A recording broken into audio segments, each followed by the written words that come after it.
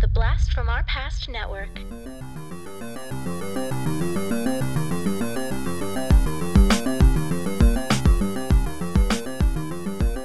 Hello and welcome to the Blast from Our Past podcast. We are the podcast that gives you full-on movie breakdowns, TV show reviews, and a whole lot more, all from the things of our nostalgic past. I'm Adam. I'm John.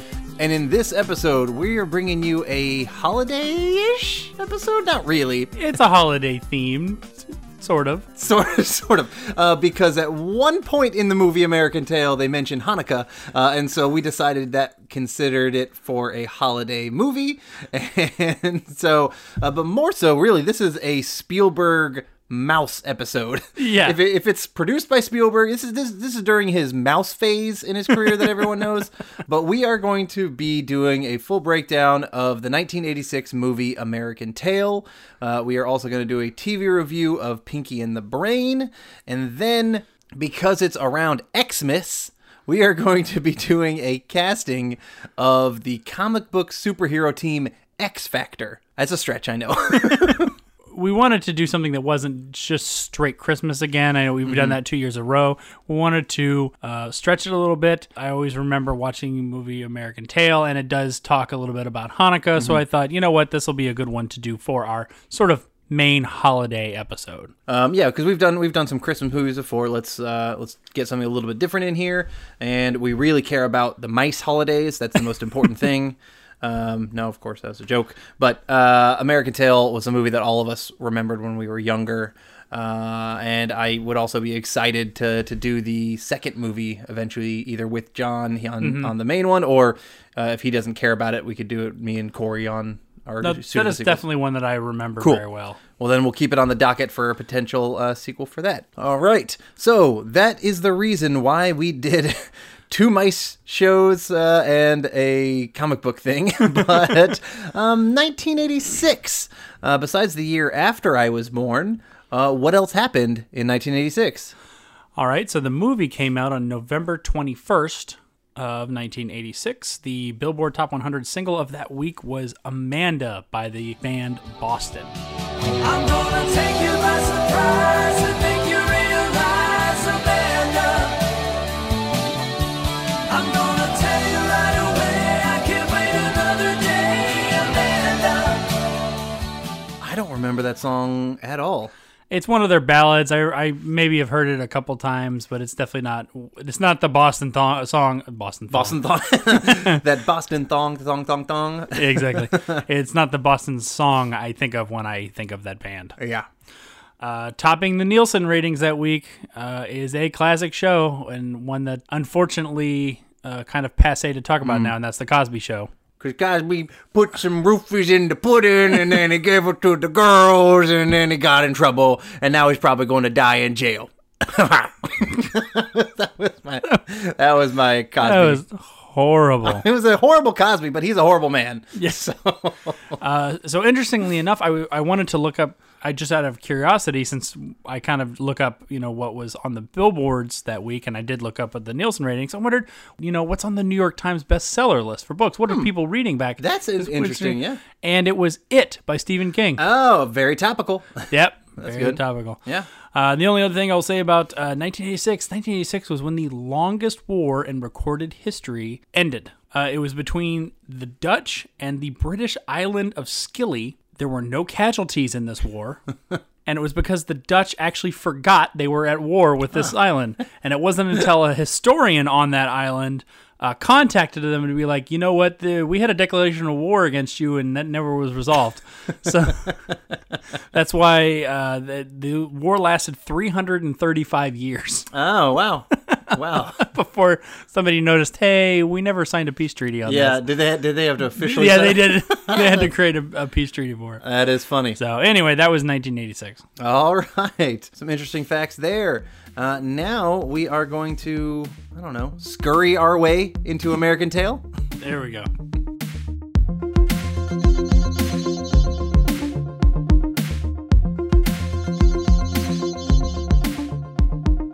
American Tail, 1986.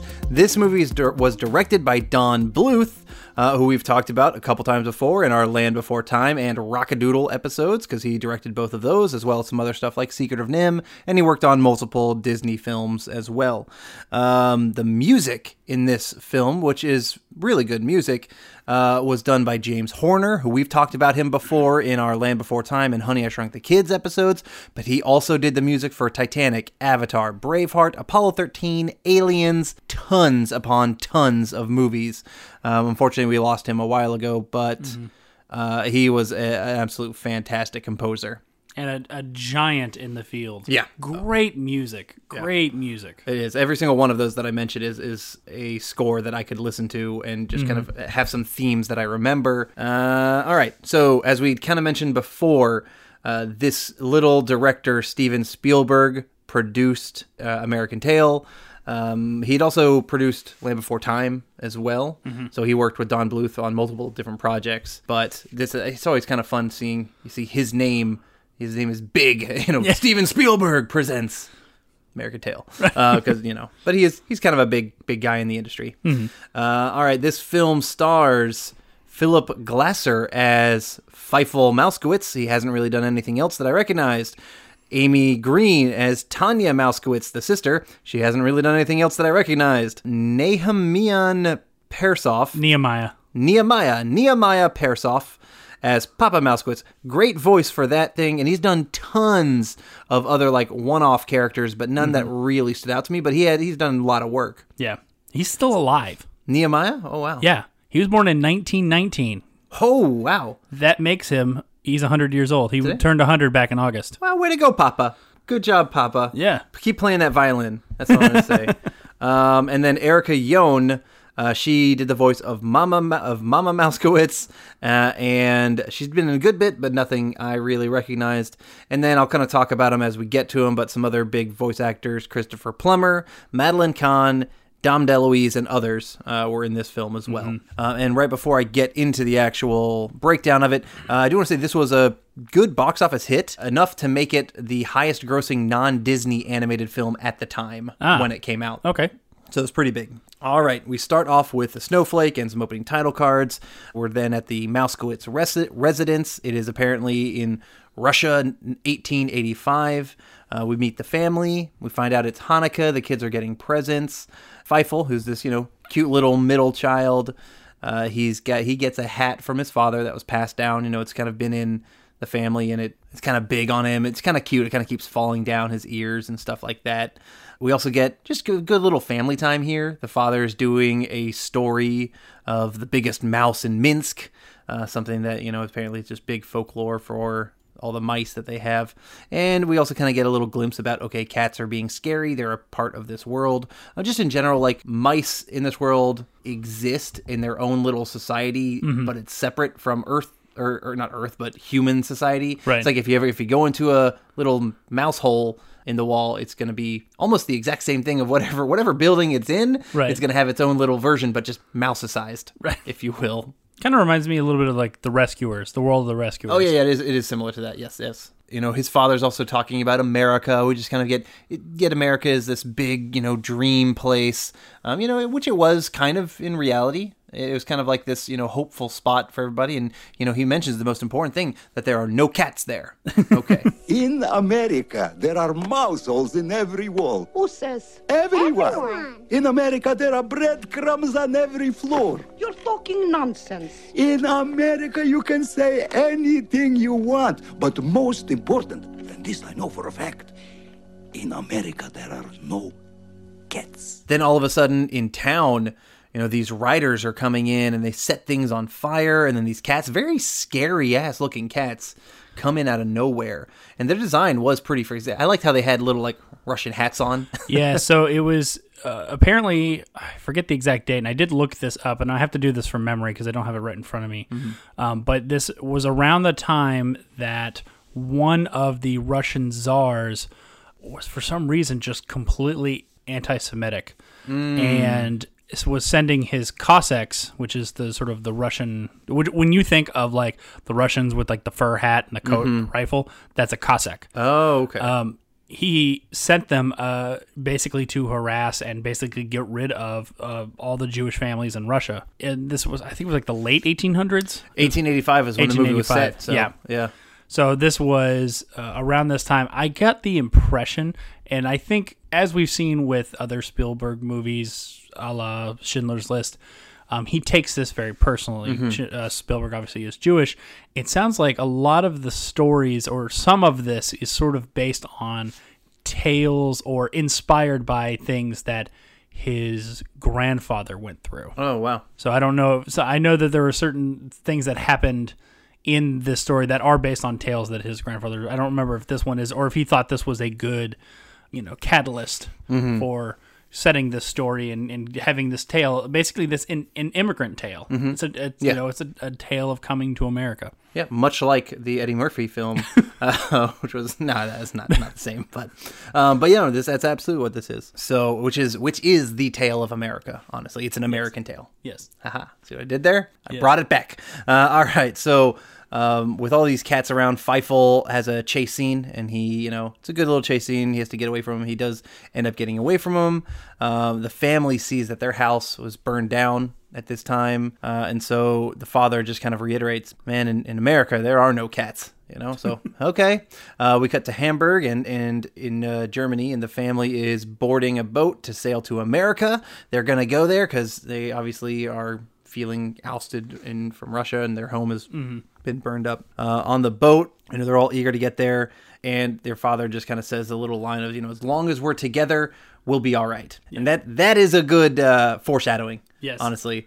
That just, you hear that. I heard that line and I was like, something's not gonna be all right then. Yep. We also see that Feifel is, he's just a very impatient and impulsive kid. That's something that he's running around the boat. We saw that a little bit earlier as well. Like, I'll get the cats out of here, and he gets his ass chased because of it. His impulsiveness is going to get him into some trouble. I definitely pleasantly remembered, even though it's not much of a scene, the scene where they're walking up the rope to get onto the boat, and every 10 feet he stops to ask them a question, and the band is playing and they stop when he stops, which makes no sense why they would do that, but he's holding up the line, and I completely forgot about that until that scene, and I was like, oh yeah, I forgot about this. He keeps stopping to ask questions, and it's pissing everybody off.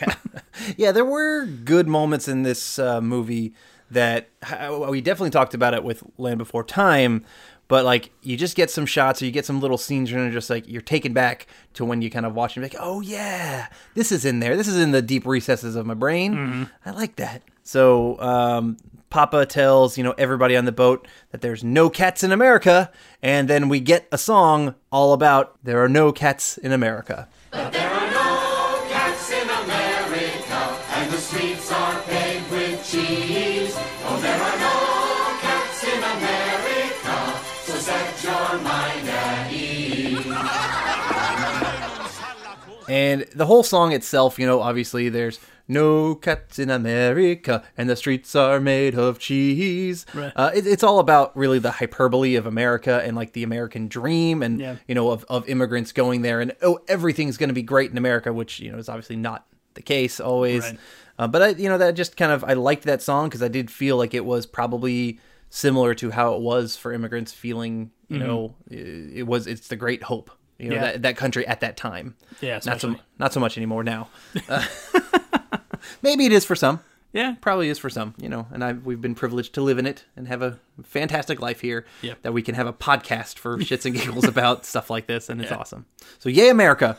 Woo! And go dogs. Sorry, I don't know. That doesn't make any sense. Most people don't even know what that means, but they can figure it out. Yeah. All right. So while the boat is, sailing off, Feifel, he gets on this soap bar, and it's, floating away from everybody. He's just again being impulsive with different stuff. And we see that, he wants to see, and I thought that was the exact moment when he floats away, when he was on the soap bar.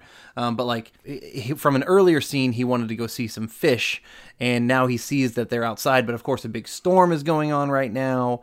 And he tosses his hat out the door to be like, oh, Papa, I got to get my hat, just trying to give himself a reason to go do it. But, because of everything that's going on outside and the wind and the water, he gets swept away into the ocean. And dude, it's emotional as his dad is screaming, Fievel! Watching his son getting swept into the ocean, knowing that his kid is dead. His kid just died pretty much in front of him. And it was his just mind. like, yeah. And it's just kind of like, man, fucking Don Bluth and Steven Spielberg, they hit you hard because with Land Before Time, like the mother death scene early in that one, and then this one, I mean, granted, we know that Fievel's not dead as an audience because we're following it, but it's still, you feel for that dad in that moment. Yeah. It definitely hit me harder now as an adult and as a father than it did as a kid. Yeah. You know, because when you're a kid, you identify with the kid. Mm-hmm. You know, it's like, oh, we know. I mean, we all know he's going to be fine. He's the main figure on the poster. You know, he's on the cover. We all know. We all know he's going to be fine. But it's not really until you live it where you're like, oh, I totally understand how he's feeling, or I understand how he would be feeling if I were put into that position where it would just be the most awful thing in the world. Yeah. And it definitely hit me harder now as a father than it did as a kid. I would agree with you. That was one of the kind of points I was probably going to mention later, but just bringing it up now is, you know, even though I'm not a father right now, because I'm older, I associate with the dad more. Yeah. And I got those moments, and I was just like, "Oh fuck!" You know, that hit me so much differently than it did as a kid. Yeah. So yeah, it's good, well put. Which I think is a mark of good storytelling on the case, especially when it comes to children's movies. If you can affect the child and the adult, you know, and doesn't even have to be in the same way, in different ways, I think that means good storytelling is happening. Definitely. All right, so as the family goes to New York and they kind of depressingly check in at immigration, we see Fievel was able to stow away in a glass bottle, and he floated to the Statue of Liberty. And we meet this French pigeon named Henri, played by Christopher Plummer, who we know from Sound of Music. Lots of stuff. Hell, we just talked about him a couple episodes ago. Yeah. I can't even remember what it was off the top of my head. But we talked about him. Yeah. And but he sees him, he helps him out, and he tells him, you know, about, never say never, Fievel, and we get a cute little song all about that. Never say never, whatever you do. Never say never, my friend. Oh, tais-toi. If you believe that your dreams will come true, they'll come true in the end. I think this is the song I remember the most. Oh, okay. Maybe. I definitely remembered a lot about this song. This song, and the songs in general were very memorable to me, but this one was really cute. It was well sung. You know, it had a catchy little beat to it. Never say never again. It was good. Yeah, it was a solid song. And honestly, most of watching this movie up until this point, I was like, okay, yeah, I remember most of the stuff. Then this song started. I was like, yes, now the nostalgia is flooding to me, and it was started off with the songs. I made both of my children watch this with me when I watched it, and it was funny and I didn't think anything of it. We're watching the scene, and my son goes, "Dad, why is the Statue of Liberty gold?"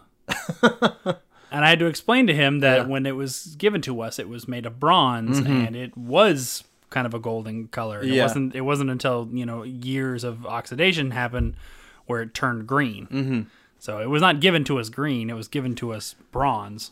I'm kind of surprised he didn't ask, Dad, why was the Statue of Liberty built by pigeons? Because Henri is like putting it together, which is kind of funny. No, I think he understood. I think he understood the building craftsmanship that only pigeons have. Yes. Yeah. Well, I mean, that's why they're all over New York. They have their own union. Yeah. Everyone's got a damn union. So one of the pigeons with Henri flies Fievel to immigration, and we kind of see that area. We meet this character, Warren T. Rat, who is voiced by John Finnegan, and I kind of forgot to check out what else he did. We also meet his sidekick, cockroach named Digit, who is kind of his helper accountant, and the way Digit speaks and his voice is just something that I fully remembered. You know, like the way that he made his little sounds and like, but I can't even fucking do it. But like, he was awesome. Well, let's see. 7946, carry 1, drop 2. Take 5 down, 7 up, 98.6. Yeah. And 2 plus 2 was 22. He was. I always remember enjoying the Digit cockroach when I was younger.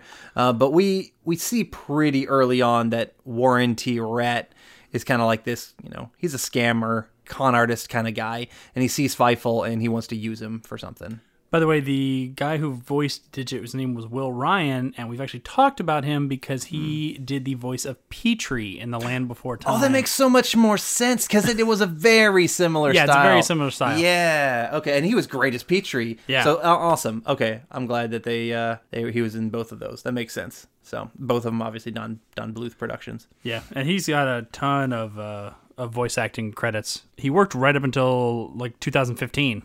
Okay. So he was doing voice stuff for a long time. Very cool. So this Warren T. Rat kind of corners this guy. He sees Feifel, and basically he tells him that, he can help him find his family, but really he's just wants to use him for something, which we don't really know yet. The sister in the family, we kind of get cutbacks to her every now and then, and she feels that Feifel is still alive. But the parents have fully lost hope. I mean, granted, the dad saw his kid go out into the ocean. Yeah. I would probably think the same thing. Yeah. If it was me. But like the sister, no, she's got the hope. It's that optimism of youth. Yeah. That I feel like we all lose once we get older and grizzled. Yeah. but us as an audience here, we see, that they're in the same building. They just the camera just kind of like comes down, and in just a couple floors lower is Feifel coming in with Warren T. Rat here. There's a lot of them crossing, just missing each other, crossing paths. And it was funny because every time that happened, my daughter would go, "Oh, come on." Like every single time. That is funny. But it did happen a lot, and it actually went kind of really well, because honestly, New York is a big-ass city, even back in that day. But at the same time, even if it's not, like, you can pass people so quickly and not notice. You don't you look left and not right. Right. And you just happen to not find your family that day. Warren drops off Feifel at this sewing shop. Basically, he throws him into like this forced labor group of kids. This kind of thing. It's like, whatever. And we meet this guy named Tony. Wait a minute. This kid may have something. Tony Toponi's the name. Put it there, Tony's like this, I don't know, New York kid from the streets kind of thing. It's kind of like a caricature. Yeah. Feifel, though, immediately was like, no, we're just going to tie our freaking sheets together and they're going to leave. Like, he leaves that place. I forgot how fast Feifel's like, what? No, we're getting out of here. What the hell are you talking about? He doesn't sew one fucking thing at the sweatshop. He doesn't do anything. He's just like, no, I'm out of here, Holmes. And he does. And he's able to escape, and I think Tony uses that as well.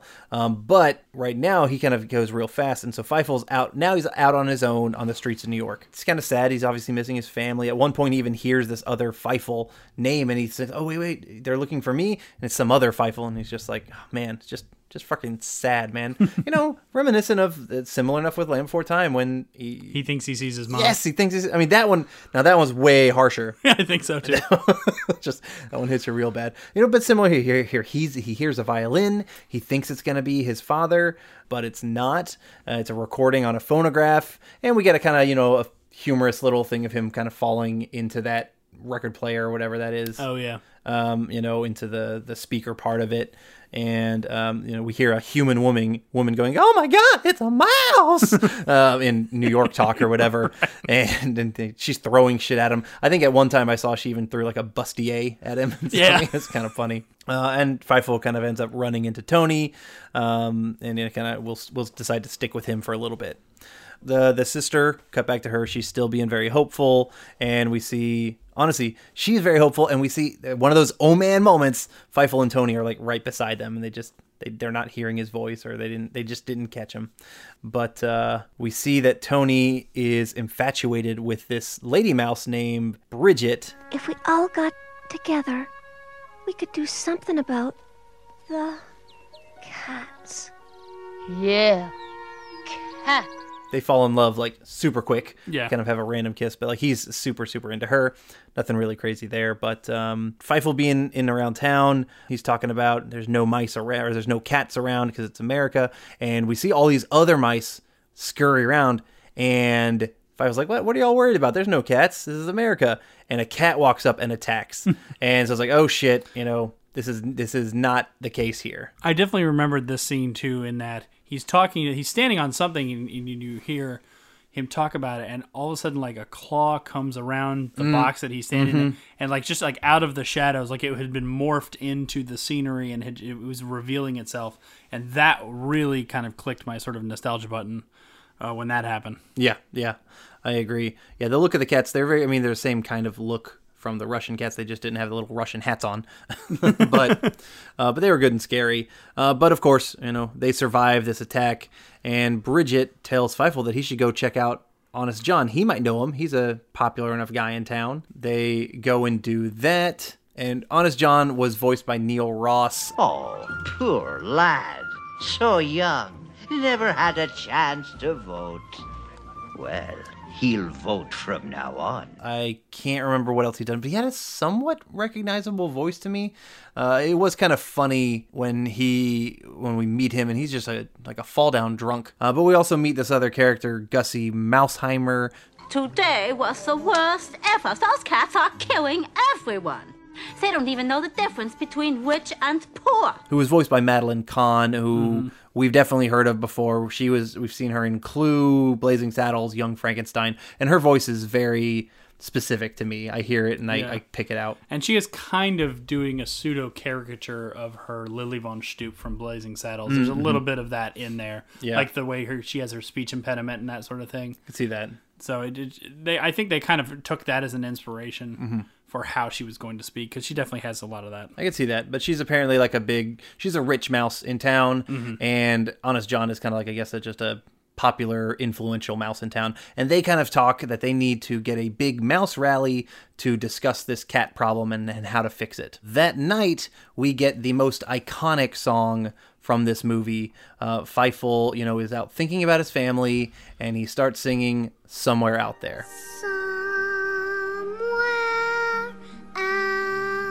There, beneath the pale moonlight, someone's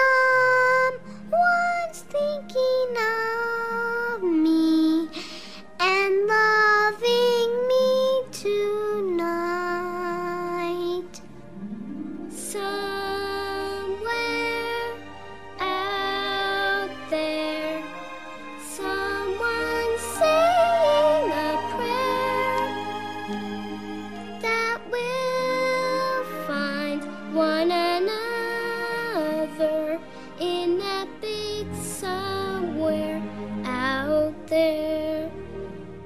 And his sister jumps in and sings with it too. Yeah. It's almost a duet. Yeah, well, it is a duet. Yeah, it's a pretty song. Now, what I thought was funny when I was listening to it, I'm like, if this was like a modern Disney song, they would be using two totally different voice actors who can sing, and it would be like this perfect version of the song, and it would sound like just absolute, tonally perfection. Yeah. But the way that they had it, like, they were not perfect singers. No. They sounded like regular kids singing. And honestly, I thought it was really nice. I kind of really liked it because it wasn't overly perfect. It was like, they were two siblings actually singing, as opposed to two grown adults singing as kids who actually who have perfect pitch. Yeah. I think it was a little bit of a nice change. I do remember at the end of that song, my wife had just walked in. She goes, "Well, that was horrible." Yeah, it's not a great song. Well, it's a really great song. It's a great song. It was not sung perfectly. Like yes. The kids wavered a good bit on their pitch, and they were flat in some places and stuff like that. Which was the point. Yeah, and when they sang together, I was expecting harmony, but really they were just singing in unison the same thing. Yeah. Which, you know what, if you have two kids who can't sing harmony, just get them to sing in unison as best you can, and that's likely what happened. And I thought I remembered, like, in my head, I was like, oh, they're going to go into harmony. I was like, oh, no, they don't. But it was kind of a nice change from sort of like the Disney perfection that we're used to. Yeah. Which, you do get a much better version later from some artists who sing really big. But, like, whenever people think of Somewhere Out There, they think, it's a big, grand, well-sung song. And you go back and watch it and listen to it, and you're like, oh, wait, nope, it is not. So at the mouse rally, Gussie, she wants freedom from these cats. She's talking about that. And, we see the Mousekewitz family is even there. And I love, there's one line that I think it was Gussie that says, she's like, are we men or are we mice? And everyone's like, mice, because it's just funny because that's exactly the opposite of how we would say it because we're men. And Feifel thinks of a good idea and she ends up telling Gussie. And so the whole plan here is that they're going to do, they're going to make some plan. It's going to be something big. It's going to be a big plan. It's going to be the best plan you've ever had. They're going to build a wall around the cats. That was a terrible version. That was a terrible Trump. But they've got a big plan, and they're going to need a lot of mice to help with it. So with whatever this plan is, Tony and Feifel are late getting there, and Tony is like too super eager because he wants to go see Bridget, and so he like bolts, and Feifel gets kind of left alone, and then he hears a violin, and he's like, oh shit, it's Papa, I gotta go find him, and so he starts heading towards the sewer, but instead of finding Papa or anything else, he finds this big cat hangout where all these people are. We meet Tiger very briefly. We just kind of see him there, who's someone that we'll talk about in a second. We see that their boss, Warren T. Rat, who was a rat, we thought, no, he's a cat. Must have been a really small cat to pull off being a rat. But he sees Feifel, who had just kind of, seen him taking off his rat attire. And there's a whole chase scene. And we think, I do like how it, at the end, we think Feifel gets away. And then just out of like nowhere, this cat paw grabs him. And he's caught. At the pier, we see, that the plan to get rid of the cats is kind of starting to come together, which they're going to unleash a secret weapon. That Madeline Kahn keeps saying it that way, but they're gonna release this weapon that's going to push cats onto this boat that's leaving. So that's their entire plan.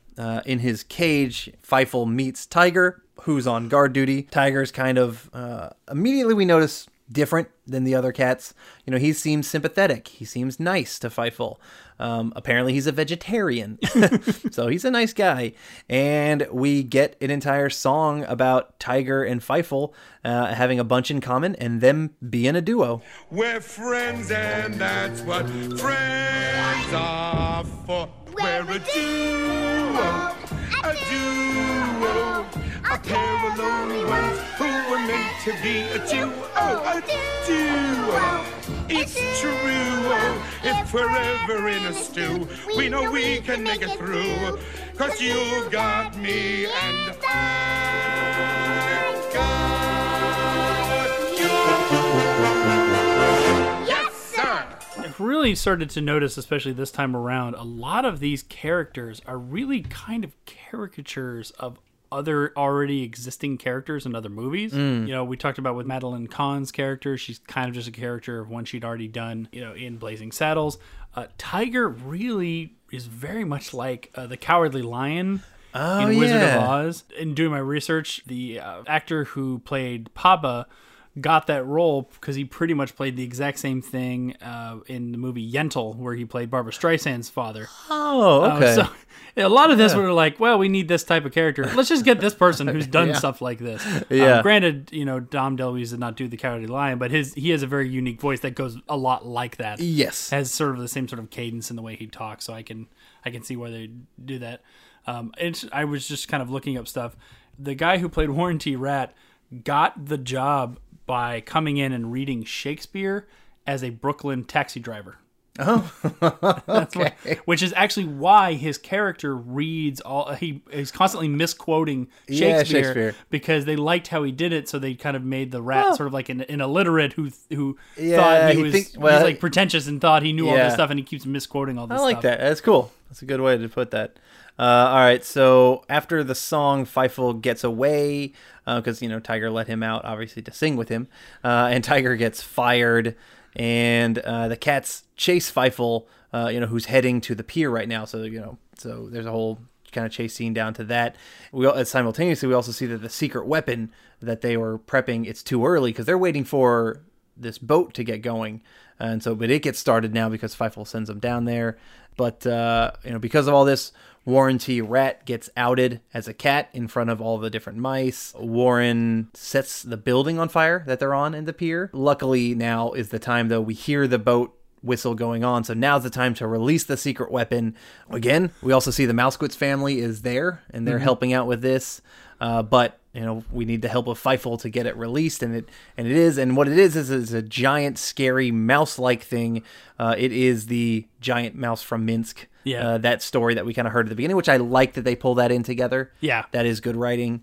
It's got fireworks that they're shooting off at the cats to scare them even more, trying to all push them towards the water / this boat that's leaving. So, which it does, and then we get everybody singing together with that. So the cats are done. They're off on that boat, but the pier is on fire, so everyone's got to escape. Of course, Fievel is lost in this escape, and he's kind of stuck there. Tanya, the sister, hears the yelling for Philly Mousekewitz, and she's like, Mousekewitz, that's our last name. I wonder what's up. And they run into Tony, who now things are coming together. They're like, oh yeah, no, his name is Philly and Fievel. I really didn't care for Tony. I'm not going to lie. Tony was just kind of an annoying character to me. But so now Tony and everybody else is they're meeting up. All of Fievel's family and the people that he's been meeting. But we see they also find the hat, honestly. Right, and up until that point, the father is still in denial. It's like, no, this can't be Fievel. Fievel's gone. I know he's gone.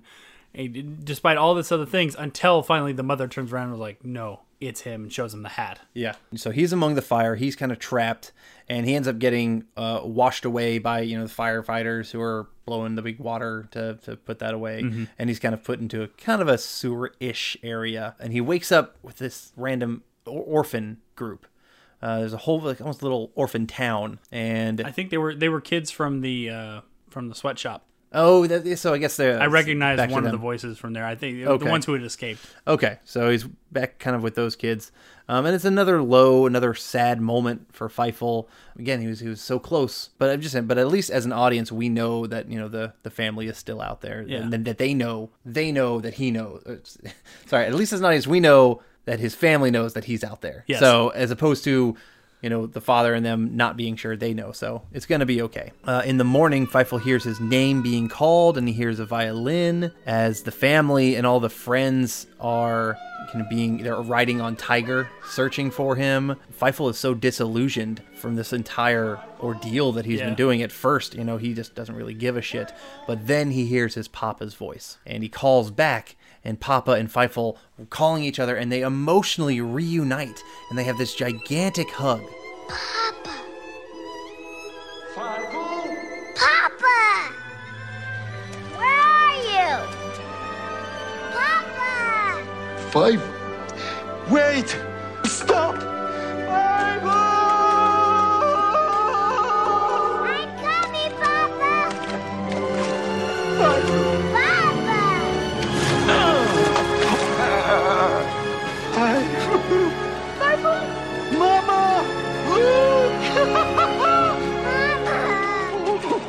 And at this point, just because of how perfect it was going at this moment, it also had a different look to it. It almost had there's almost like a softness to the edges of the animation at this point, where I was like, oh fuck, is this a dream? It felt like a dream, but at the same time, I was getting pretty emotional. Yeah. Their reunion was super emotional just because the emotion you heard from Papa screaming for his son. Yeah. It was actually starting to get to me a little bit. I'm not going to lie. Yeah.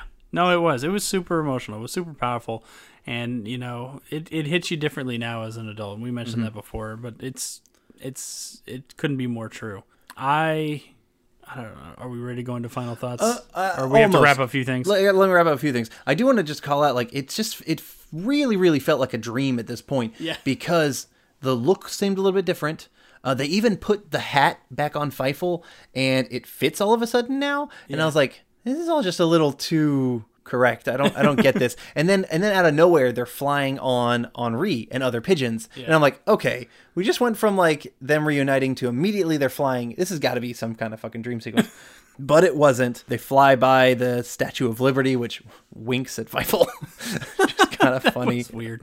Yeah, and Henri kind of tells them, oh, there's even more America over here. And they even kind of allude to another Fievel movie. So I'm curious if they knew they were going to be doing another one. As they all say goodbye to the Statue of Liberty, they kind of wave goodbye to her, and they kind of symbolically waves goodbye to us. It's the end of the film. So I'm glad all of that wasn't a dream sequence, but part of me wants to start up a fan theory that Fievel actually died, and this is his last like dream of him getting together as he's going to heaven or some shit like that. Okay. How about that? How do you explain the other like 3 or 4 movies that happened after this? Fuck you. It does, you know, that's all. All right. Fair enough. Shrooms. How about that? There The we dad go. is on shrooms, and he assumed his kid went to the West and shit like that. Oh, that would be interesting. Yeah. Wonder if the movie would support that. I have not watched that sequel in a long time.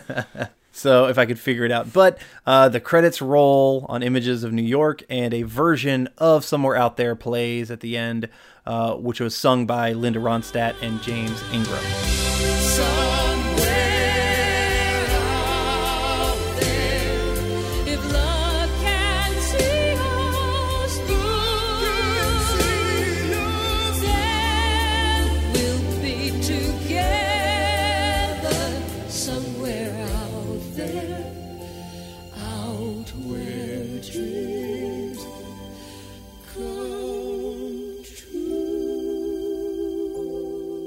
So, all right, let's do our final thoughts if you want to go to that. I was actually kind of ready to be bored by this movie, and I really wasn't. It's an hour and 20 minutes, so it's not terribly long.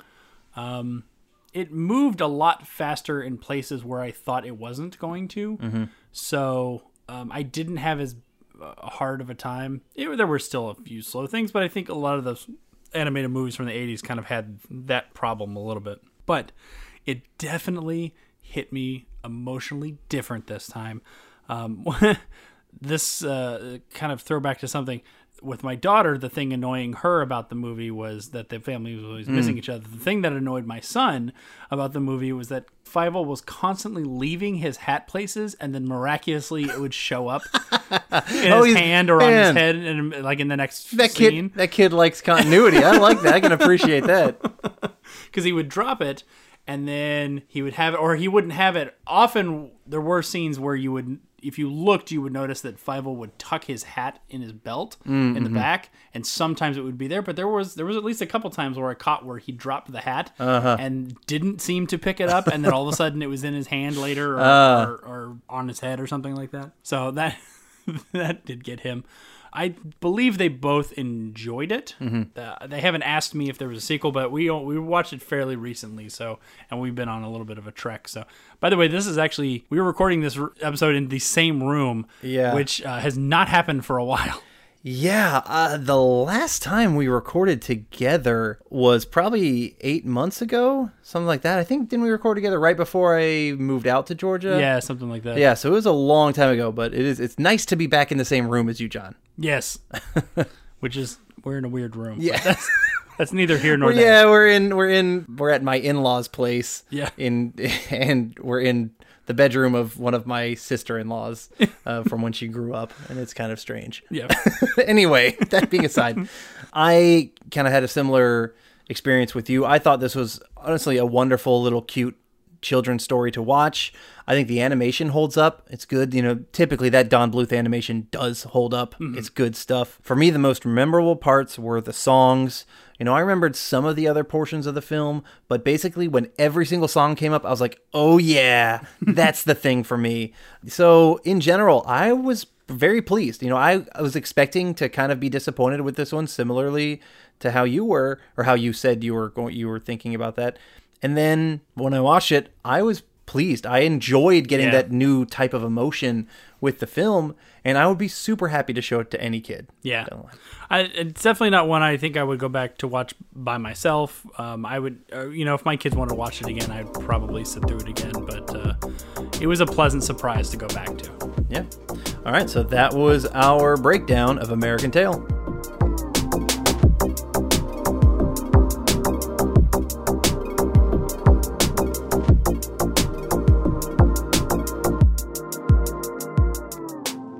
All right, now we are going to review Pinky and the Brain, that aired on from 1995 to 1998, a total of 66 episodes, but This duo actually first appeared in 1993 as a reoccurring skit on the show Animaniacs, which is kind of funny. We haven't actually talked about Animaniacs yet. We're jumping straight to Pinky and the Brain, but whatever. We'll get to that when we get to it. But yeah, they obviously spinned off into their own series, and they even had another series after this that was called Pinky and the Brain and Elmira. That brought in Elmira from Tiny Toons into their world. Interesting. As their owner. She became their owner, and then they were her pets. So that was way later. Actually, I got a little story about that later. But anyway, similar to American Tail and Animaniacs, this was executive produced by Steven Spielberg. He must have had a mouse fetish. I don't know what was up with this guy,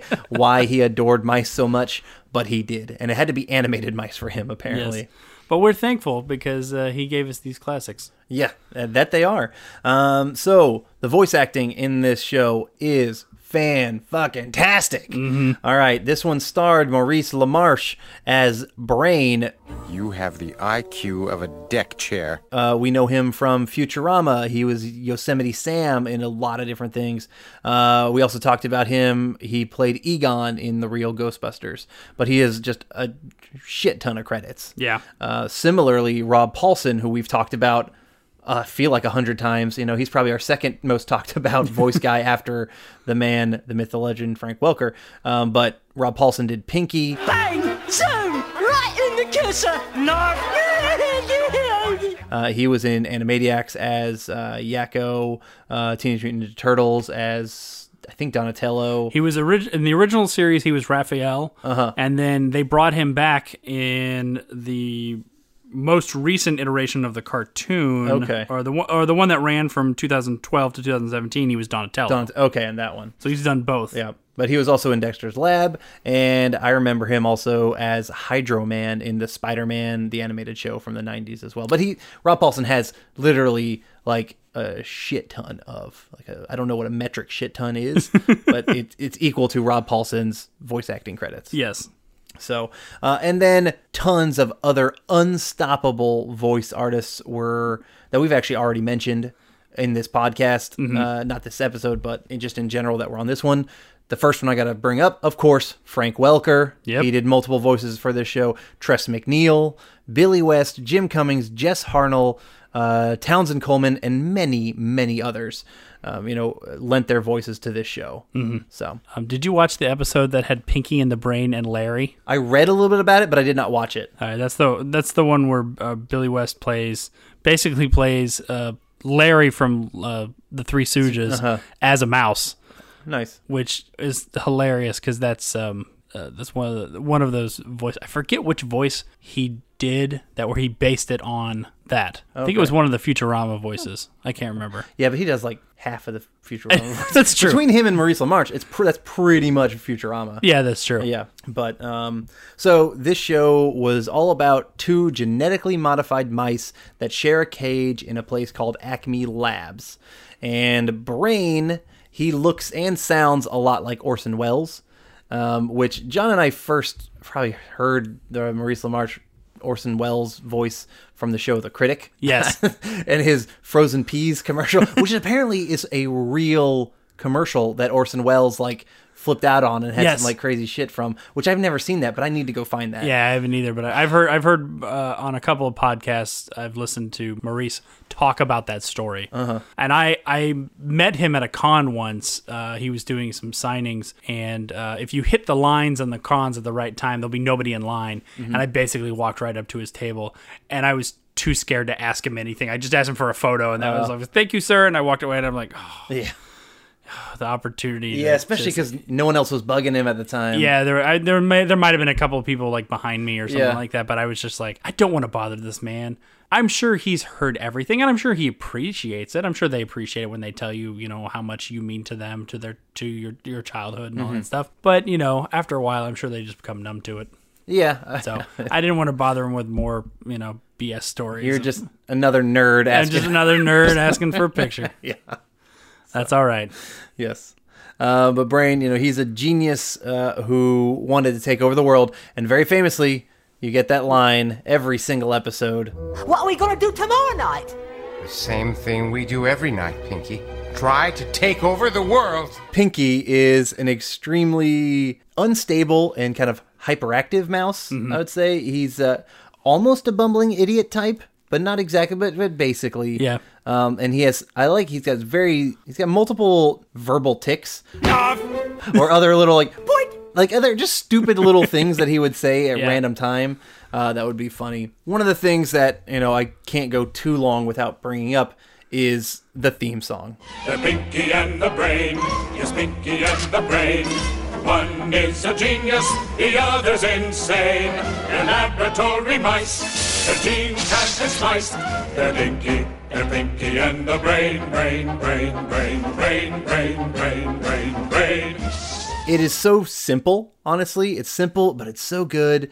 It was, that theme song was composed by a guy named Richard Stone, who also apparently did the theme songs for Animaniacs, Freakazoid, and Tasmania. Mm-hmm. So some other good ones under his belt as well.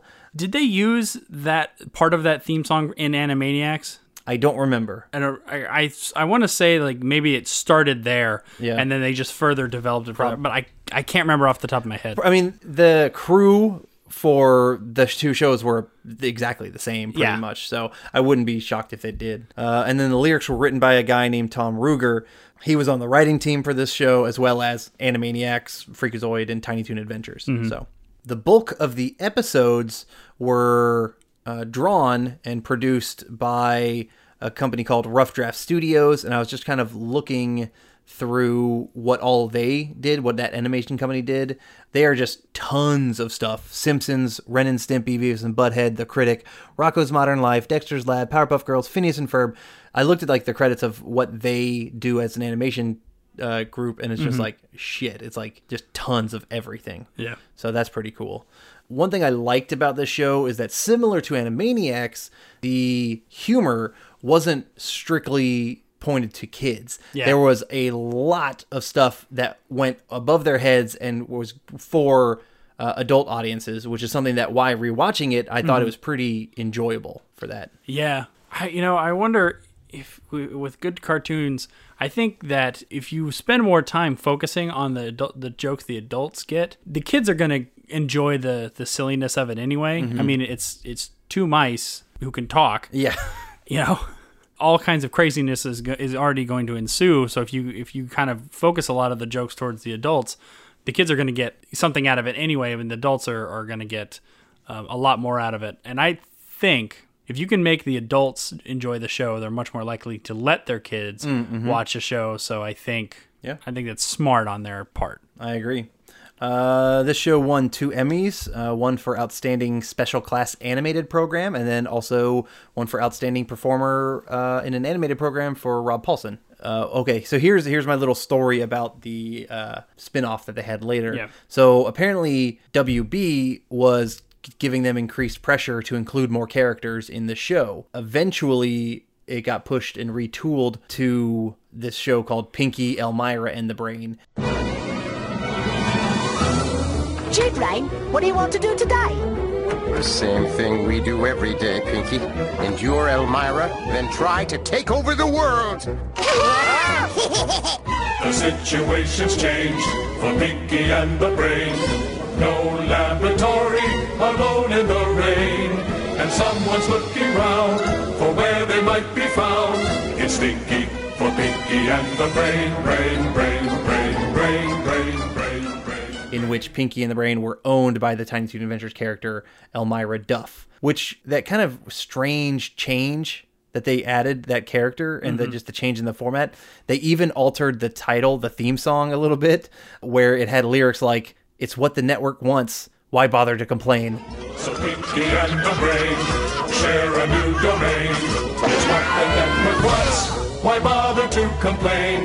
The earth remains a gold. Right. The next one, bother to complain. Just fucking do it. But yeah, she is just a random character. I never really liked her as a character on Tiny Toons, and they can save that for a discussion on Tiny Toons. But the show only lasted 13 episodes with her. So. Okay. And from what I remember reading, that episode that they did with the Larry one that they wrote because they were starting to get that pressure from the WB and from like the network or heads or whatever to be like, hey, you need to add more characters so it's not just Pinky and the Brain. And they added the one with Larry and be like, see, it's not the same if you have another person in there, you know?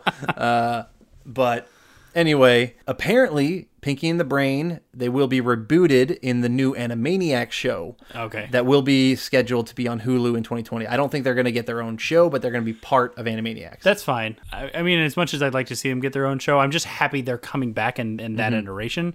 To be fair, it's not really like, you know, Maurice and Rob Paulsen need more work. I mean, that's a horrible thing to say because I want them to work as much as they need to. Yes. It's awesome that they're doing this. And even though we're not really talking about Animaniacs, I've mentioned this book before. Rob Paulsen wrote a sort of a little memoir about his specifically about his time getting throat cancer, but he talks about his early career in it.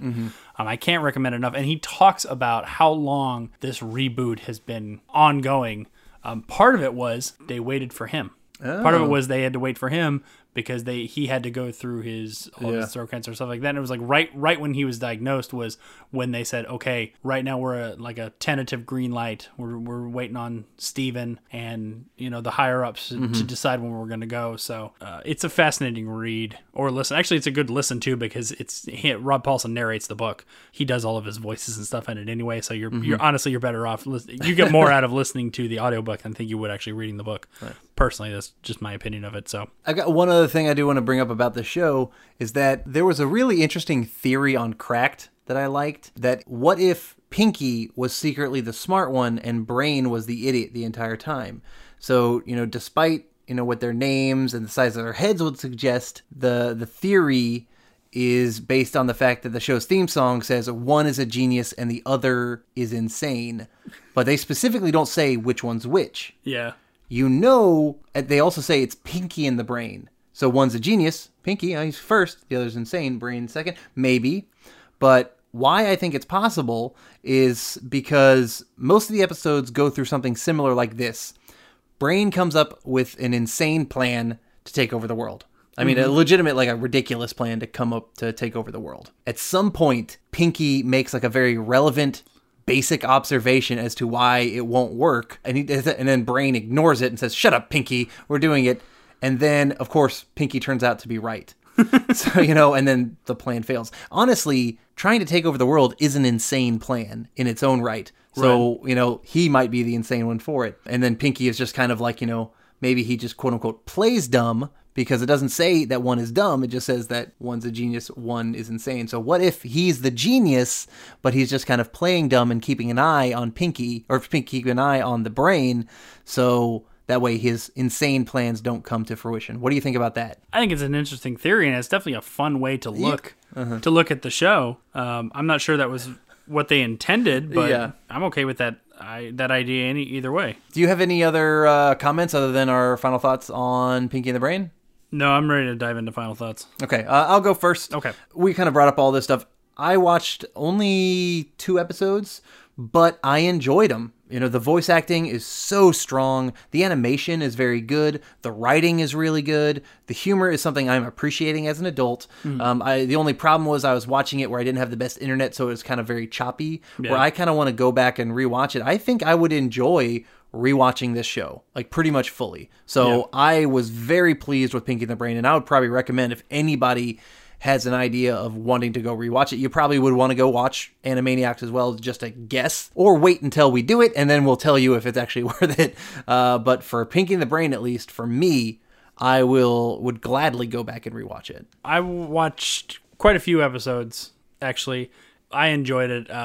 I did watch some of the episodes with my son and daughter. They've both watched the series probably all the way through once already. I think they were kind of like, I've already watched all these, so they didn't need to see them again because they went through their Animaniacs phase and stuff like that. And especially when it made it back onto Hulu, they watched a lot of these episodes on their own anyway. So I really did enjoy it. Yeah. I went back. I enjoyed the humor. I like that they had jokes that were catered to adults that kept me engaged and stuff like that. I like that there's basically like every episode is basically 2 episodes, like 2 15-minute stories. And you know, it's very sort of episodic.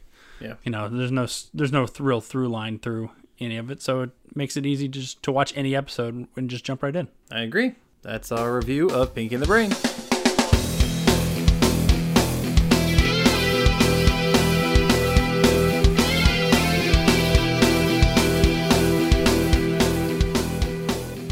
This episode of the Blast from Our Past podcast is not brought to you by boring restaurants versus Chuck E. Cheese's.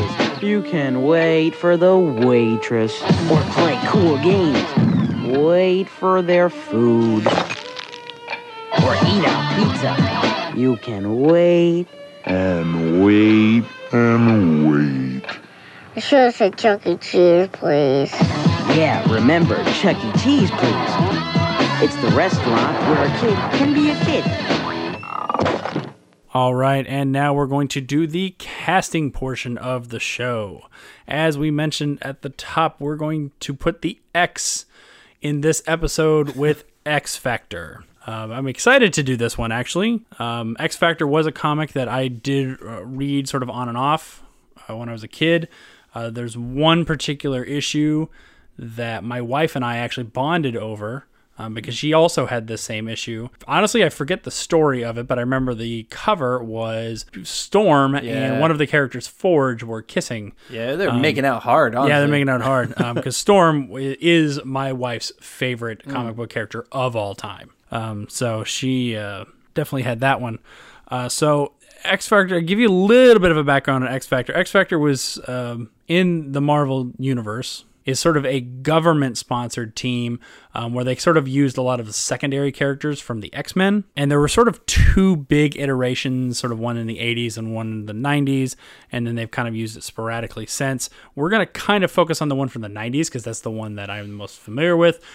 Some of these characters, I believe, showed up in the X-Men animated series. I'll be honest with you, the main guy that we're going to be casting is sort of like the reason why I wanted to do this one, because I wanted to cast him anyway. So we're going to be doing the characters of Forge, Valerie Cooper, Havoc, Multiple Man, Polaris, Strong Guy, and Wolfsbane. There are other characters who are on the team, but they were ones who, frankly, we have either already cast or have already appeared in sort of the Marvel Cinematic Universe, and we're kind of using that as our template for a lot of these things. And if we could get an X Factor movie inside the MCU, we don't want to recast people who are already in the MCU. Yeah. I will talk a little bit about each character as we go through. I'm not going to deep dive too much, just kind of give you an overview of the character, what their powers are, that sort of thing. All right, Adam, are you ready to start? I'm good to go. All right, well, let's start with the last character I mentioned, which is Wolfsbane. Wolfsbane is kind of an interesting character. She is she's a young woman who can turn into a werewolf. That's the simplest way, basically putting it out. The actual character's name, I think, is like Rain Sinclair. I believe she's a young woman. She is Scottish. Okay. In the story, don't think I held that too much to heart, although if you get a good enough actor, they can approximate Scottish. Why don't you go ahead and start us off? Sure. So Wolfsbane isn't technically in the MCU or a character that's been on screen yet, but that's because they actually haven't gotten that New Mutants show out. Yeah. It kind of is. She was going to be played by Maisie Williams. I thought, yeah. Which I put her down as a potential. I was like, do I want her? But then I thought, you know what? No. I think one of your Game of Thrones co-stars would be much better as Wolfsbane, especially having some of that Scottish stuff. I put Rose Leslie, who played Ygritte, as my Wolfsbane. I think she would be perfect for it. Oh, that's a good call. Is she Scottish or Irish? She might be. She's one of the two. One of the two. Yeah.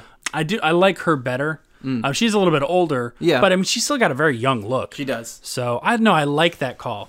Cool. I like that call a lot. I went with, honestly, probably an actress I would be surprised if you know who she is. Earlier this year, I watched the Netflix series Sex Education, which is sort of a British... Did you need to find some tips, John? No. Okay. That book I got you for Christmas last year is not helping? No. I soared through that book very fast. Yeah, okay. Just looked at the pictures. You didn't actually read it? Reading? What is that? No, it was a series on Netflix. It was actually kind of a British series. It starred, I almost said Hugo. He played Hugo. Asa Butterfield. It stars Asa Butterfield, Gillian Anderson. If you watched X-Files. Yeah. She was Scully. Yeah. I'm sorry. I have to just admit, she's beautiful. Yeah. And she's actually gotten even more beautiful with some age, too. And she is actually British. Okay. So I don't think a lot of people don't know that. Basically, he plays her daughter. She is a sex therapist, and it's sort of the embarrassment of having a mother who's good at sex. And I've seen clips of this. Yes, yeah, it's actually a really funny show. I ended up watching the whole series. I think when I was on my trip to Germany. I really enjoyed it. I'm hoping they do a second season. I haven't heard anything about it yet. But there is an actress who shows up later in the series who I really loved on this show, and I think she would also make a really good Wolfsbane. Her name is Patricia Allison. She is British, or she is English, not Scottish to my knowledge, but we can either just make Wolfsbane English, or if she can approximate a Scottish accent, that'll work for me too. I just really liked her in this show, and I thought she would work well. Yeah, I've not seen anything that she's in, but she looks good. She looks like she, you know what? I like that. She's kind of got a very lean look, similar enough to how I went with as well. Yeah. We didn't kind of go with the short, stumpy look of Maisie Williams. Not to say she's stumpy, but she's got a different. She's shorter. And, she's shorter. Yeah. No, I think which is a little bit more comic. I think we went more comic accurate, both of us. Okay. So I'm cool with this. I think it's a good call, and I haven't seen Sex Ed. And she's really kind of like not cocky, but sure of herself and sassy in the show. Okay. And it would be a nice kind of attitude, I think, for Wolfsbane to have. Okay. All right, and let's go to Strong Guy. Strong Guy has a very interesting look to him. Basically, he's just a big old dude. Yeah. He's a big old dude with a bald head except for a little wisp of hair at the front. Yeah. And his body is sort of comically bigger than... It actually reminds me a little bit of how they drew the Kingpin in Spider-Man Into the Spider-Verse. Yeah, in that body. same vein. Very, very huge body, kind of small head type of thing. Strong Guy's real name is Guido Carosella. So he's Italian family. He's Italian family. I'll jump into mine. I leaned into that. I saw this as a CG character because his body is comically bigger than the rest of him. It's not something where you can just get like a strong guy. Like he needs to look comic accurate for that look to kind of go through. So I wanted to go with someone who's played some times. I went with a guy who's probably a little bit older, but you know what? They can CG some of this stuff. This isn't one where I think he's going to be turning into and out of a character like the Hulk. He's just going to be stronger the whole time. And this guy is a great actor. He's been in all kinds of things. I went with Joey Pants himself, Joey Pantoliano. Oh, Cypher. Yes. Okay. Yeah. He has that look, man. Yeah, he kind of does. Yeah, younger him actually is like a perfect look to him. And yeah, you lean into the Italian. And for your take, totally cool with it because he's going to be mostly voice acting and, motion capture. That sort of thing. So, great actor. That guy can do pretty much whatever you want him to do. So, yeah, I am very much approve of that one. Okay, that's cool. Yeah, I'm sure you're going to like that one better than mine. I'm kind of worried that you're not going to like mine at all. Okay. I went a little bit different route. Didn't really lean into the Italian, but he could maybe let him be Italian. One thing that I thought was very interesting. I leaned too much on like the mostly bald part, but I found a bald actor, but someone who I noticed when I was kind of looking up the Wikipedia for Strong Guy, he's a very comedic person on the team, apparently. He kind of is, he's funny with everybody, that kind of thing. Apparently, what his body does, it absorbs kinetic energy and turns it into physical strength. Okay. And so his body can that's what's happening with why it kind of has some distortion to it and things like that. But apparently it causes him pain when he does it. And his body is like constantly in pain. And so he kind of, to cope with that, he's the funny guy of the group. So I was like, okay, I went with bald. I wanted somebody who I think is very funny, but who I also know can act and be sensitive when he needs to. And he also is definitely, I also went with an older actor, and maybe not as old as Joey Pantoliano, older than most of my other castings. I went with Donald Faison as my Strong Guy. Okay, that is interesting. Yeah, it's different. That is different.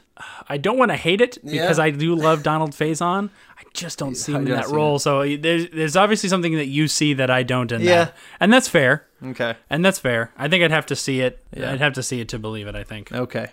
All right, so let's go to Polaris. Now, Polaris has actually been on a show. She was on The Gifted. To my knowledge, nobody watched that show. I sure as hell didn't. I didn't.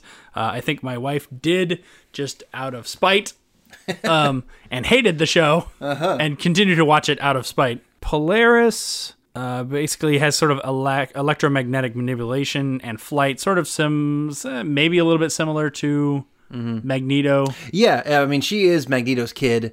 Oh, that's right. Yeah, so, I mean, but she actually inherited kind of like his powers. I don't think she's to the level of Magneto, but she does have, like, basically his kind of power set. And I believe in the comics, she was in a relationship with Havoc, who we'll talk about in a little bit. Yep. I think it's Havoc. Yeah. Who's related to another X-Men, who we'll Yes. talk about it later.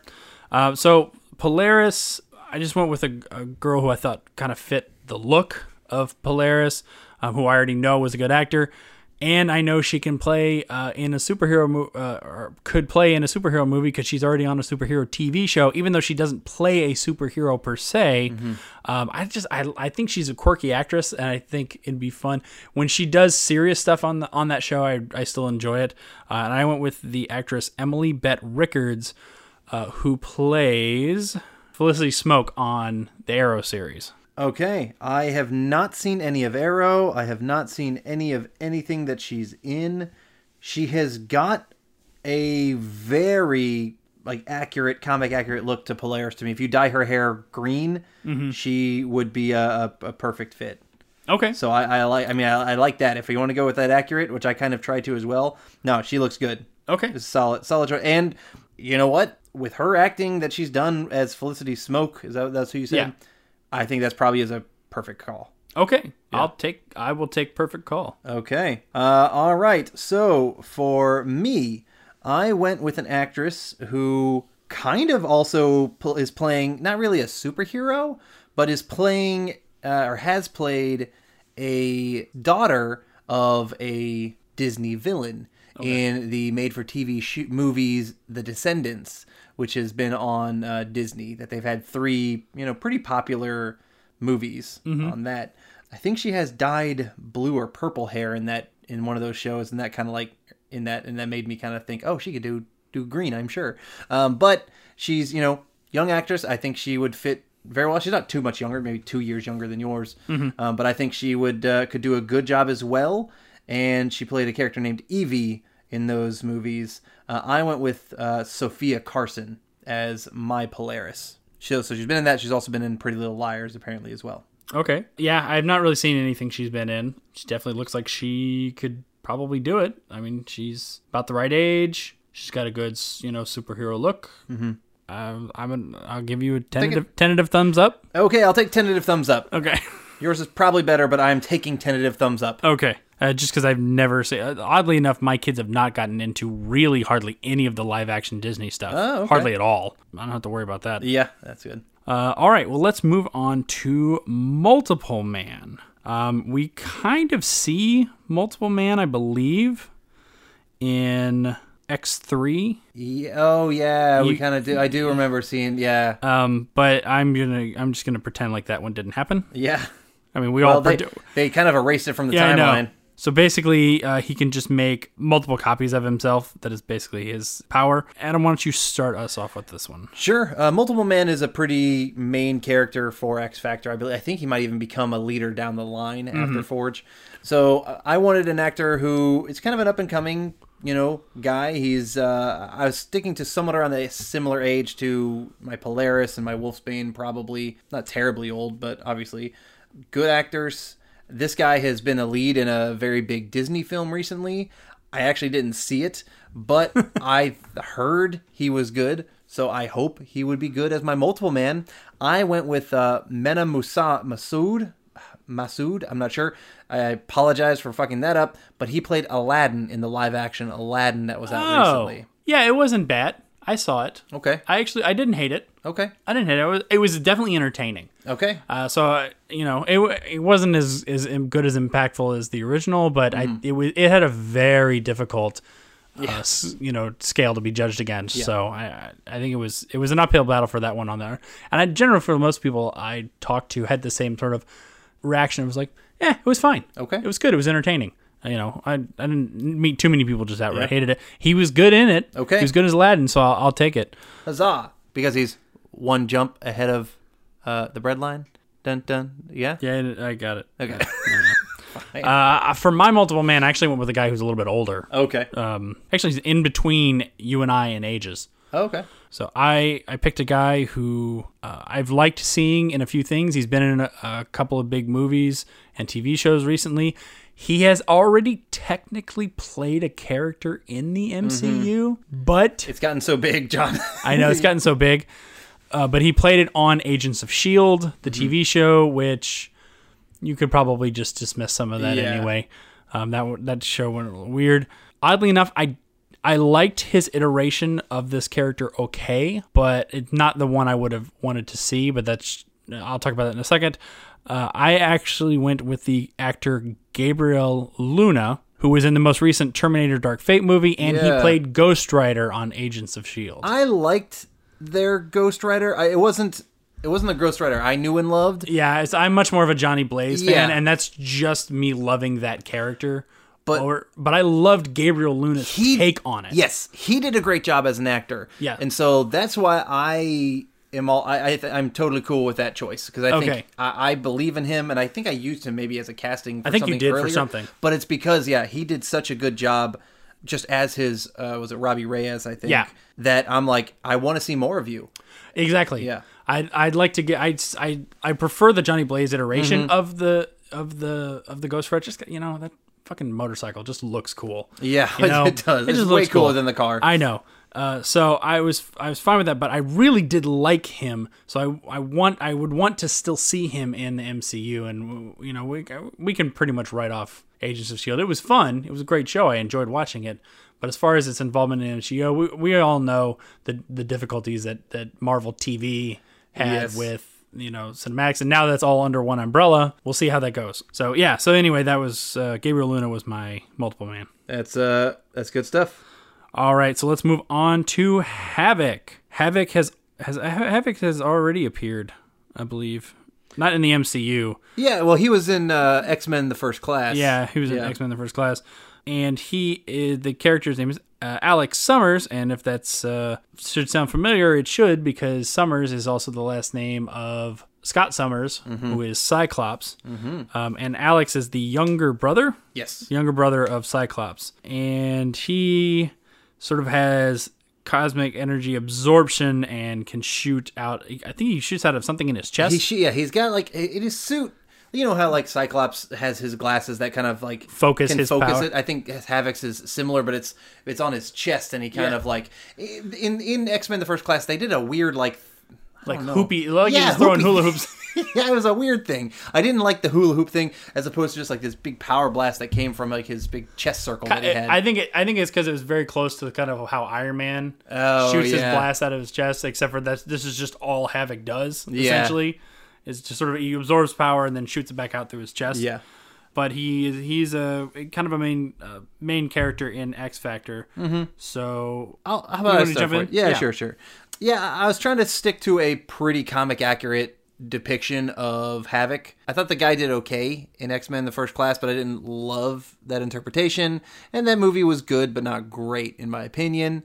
But I wanted somebody because Havoc, he's kind of I think another time I've seen him as a leader for some other groups. Yeah, probably. So I went with someone who is maybe slightly a little bit older than some of my other people, but he's a good actor, and you probably know him best from Tron Legacy. I went with Garrett Hedlund as my Havoc. I like that. Cool. I actually really like that choice.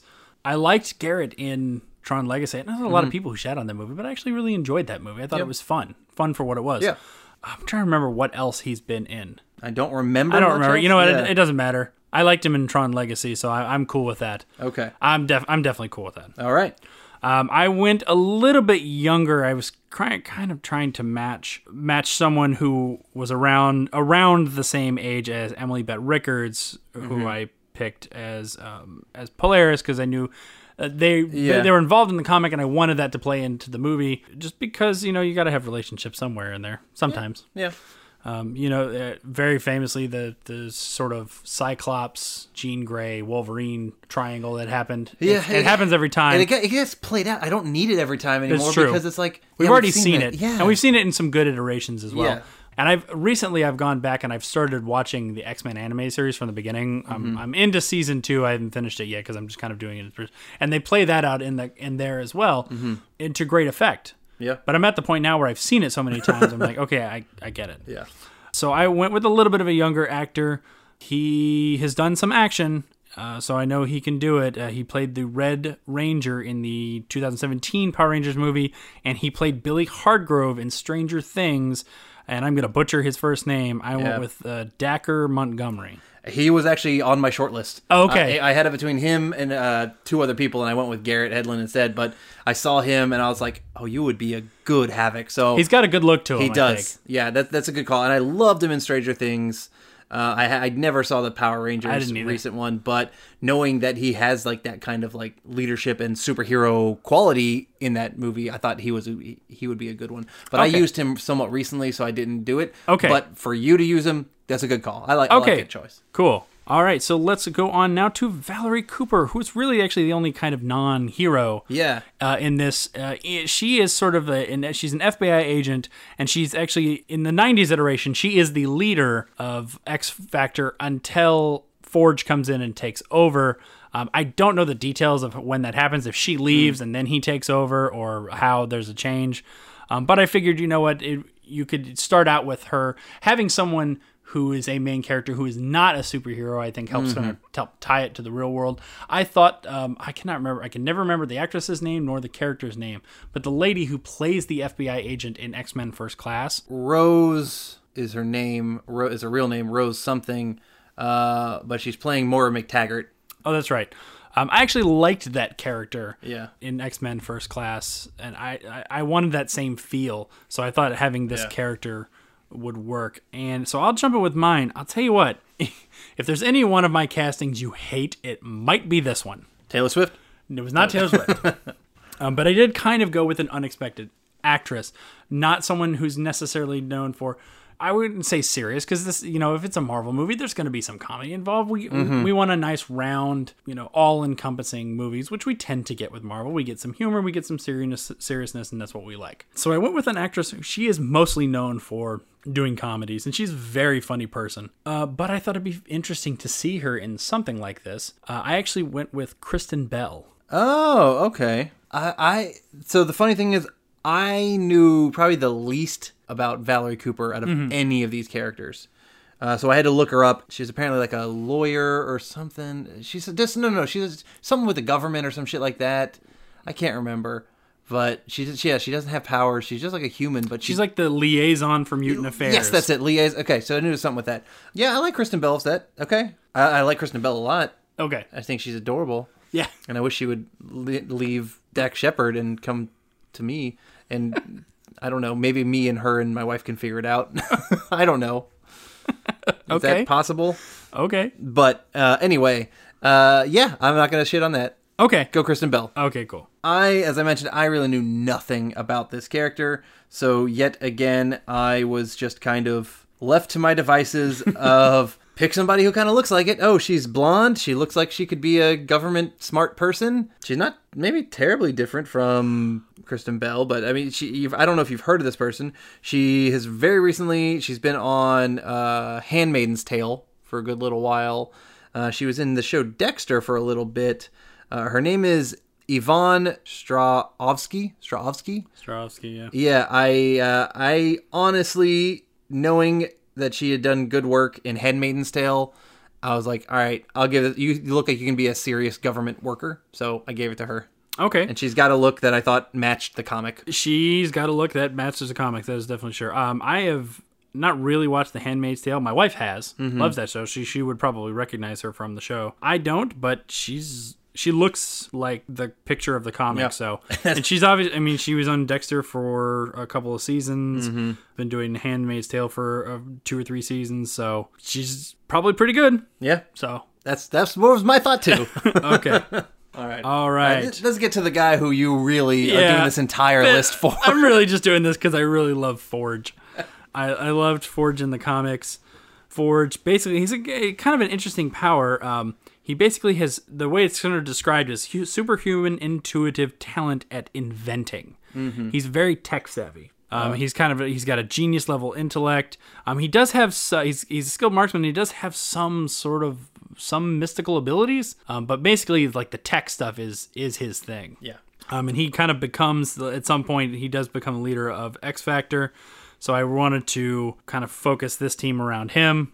I really just wanted to cast him. Yeah. So I needed a way of doing it. So do you want to go first, or do you want me to go first? But, I would imagine you'd want to go last because, this is your one that you care most about. But I don't want to accidentally steal your thunder and cast the guy that you cast. So what do you want? I'll go first. Okay. Here's the thing. I actually went with a fairly older actor. Okay. But I could see Forge as being an older character, though. Yeah. It totally could fit. Forge is a Native American character. So I obviously went with a Native American actor. I think I saw he was from the Cheyenne tribe, I think, or was he Cherokee? No, I think it was Cheyenne. I can't remember which one. Okay. I did not cast someone tribe specific. Okay. I went with an actor. I knew exactly who I wanted to use. Is not an actor I'd used. I don't think I've used him before, actually. Have you watched Westworld? Uh-huh. Did you watch both seasons? Both seasons. Season 2 for me was extremely slow. Oh, I couldn't stand it almost. It was the most boring thing maybe in the history of television. Yes. Except for one episode, which I thought was the greatest episode that they ever made. One of the episodes focused around the Native American character who basically is sort of the antagonist in the beginning, and then you see his side of the story. And to me, it was one of the greatest episodes that they ever did of Westworld. And the man who was behind that character is a man named Zahn McClarnon. He was also on Longmire. Okay, yeah. I've seen him in a few episodes of Longmire. But that episode of Westworld I found to be so incredibly impactful, and I was pissed when he was not nominated for an Emmy for like guest appearance or something like that, or for an episode, because that was one of the best episodes that Westworld ever did, and I thought it was one of the most impactful things I'd seen in a long time. So that's who I went with for Forge, was Zahn McClarnon. That is a great call. It was actually, he was the first name I wrote down, actually, because I went through a whole list of native actors. That's typically how I start sometimes when I want to stick with a specific group or whatever. And I saw him and I was like, man, you have a Forge look. Yeah. Like he has like kind of like that skinnier kind of look to him that I thought nailed Forge. So he was the one, and I didn't end up going with him. Okay. But that's a great call. Okay. Absolutely great call. I hope you like my call. You probably obviously won't like it as much as yours, but maybe you'll like mine. So I went with a guy who, while I was looking, through kind of like a list, I saw him and I was like, okay, you're not the perfect look of like a Forge, but that can absolutely be adjusted for the film or for TV. Right. But I saw some of his credits included the show True Detective. Okay. He was in season 3 of True Detective. He was kind of like this guy who had a whole shootout with. I didn't actually see. I watched clips of it on YouTube just to kind of get an idea of what he acted like. But he was this this trash guy or something who they thought like did this murder or whatever. Maybe he did. I can't remember. There was a whole shootout scene that I watched on YouTube. He was also in the movie Geronimo. He obviously wasn't Geronimo because that was Wes Studi. Yeah. He's also in the show Fear the Walking Dead, and he's part of the Cree Nation in Saskatchewan, Canada. So he is a native actor. His name is Michael Greyes. I think, with from what I saw from the clips of True Detective, and if you can go on that show, which has been a fantastic show, to my understanding, I think he would be a good choice for Forge. Okay. I don't recognize him off the top of my head, but I mean, he's got a good look to him. I'm not sure what season of Fear the Walking Dead he was on. I only watched the first one, so if it came later, I didn't recognize it. I don't recognize him per se, but I mean, he looks like he could do it. I'll take it. I can't really shit on him because I just don't know. Yeah. I don't know his stuff. Okay. I'll give you a...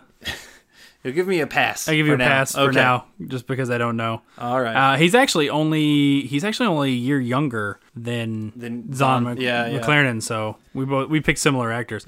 Actually, look at some of the pictures. He's got a good look to him. He would, thinking of like the Forge costume, it wouldn't be bad.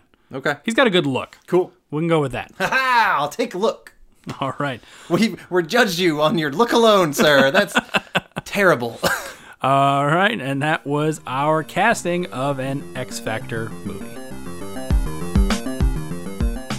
Please join us next time for another Top 10 episode. John and Adam go back and rank their top 10 favorite PC games before the year 2000. If you have any questions or comments, you can reach us at blastfromourpast@gmail.com. And if you want to suggest a movie or TV show from your childhood or to be a guest on the podcast, go over to patreon.com/blastpastcast and pick a tier that works for you. To find us on social media, search for @blastpastcast. So until next time, I'm John. And I'm Adam. And thanks for joining us. See you next time.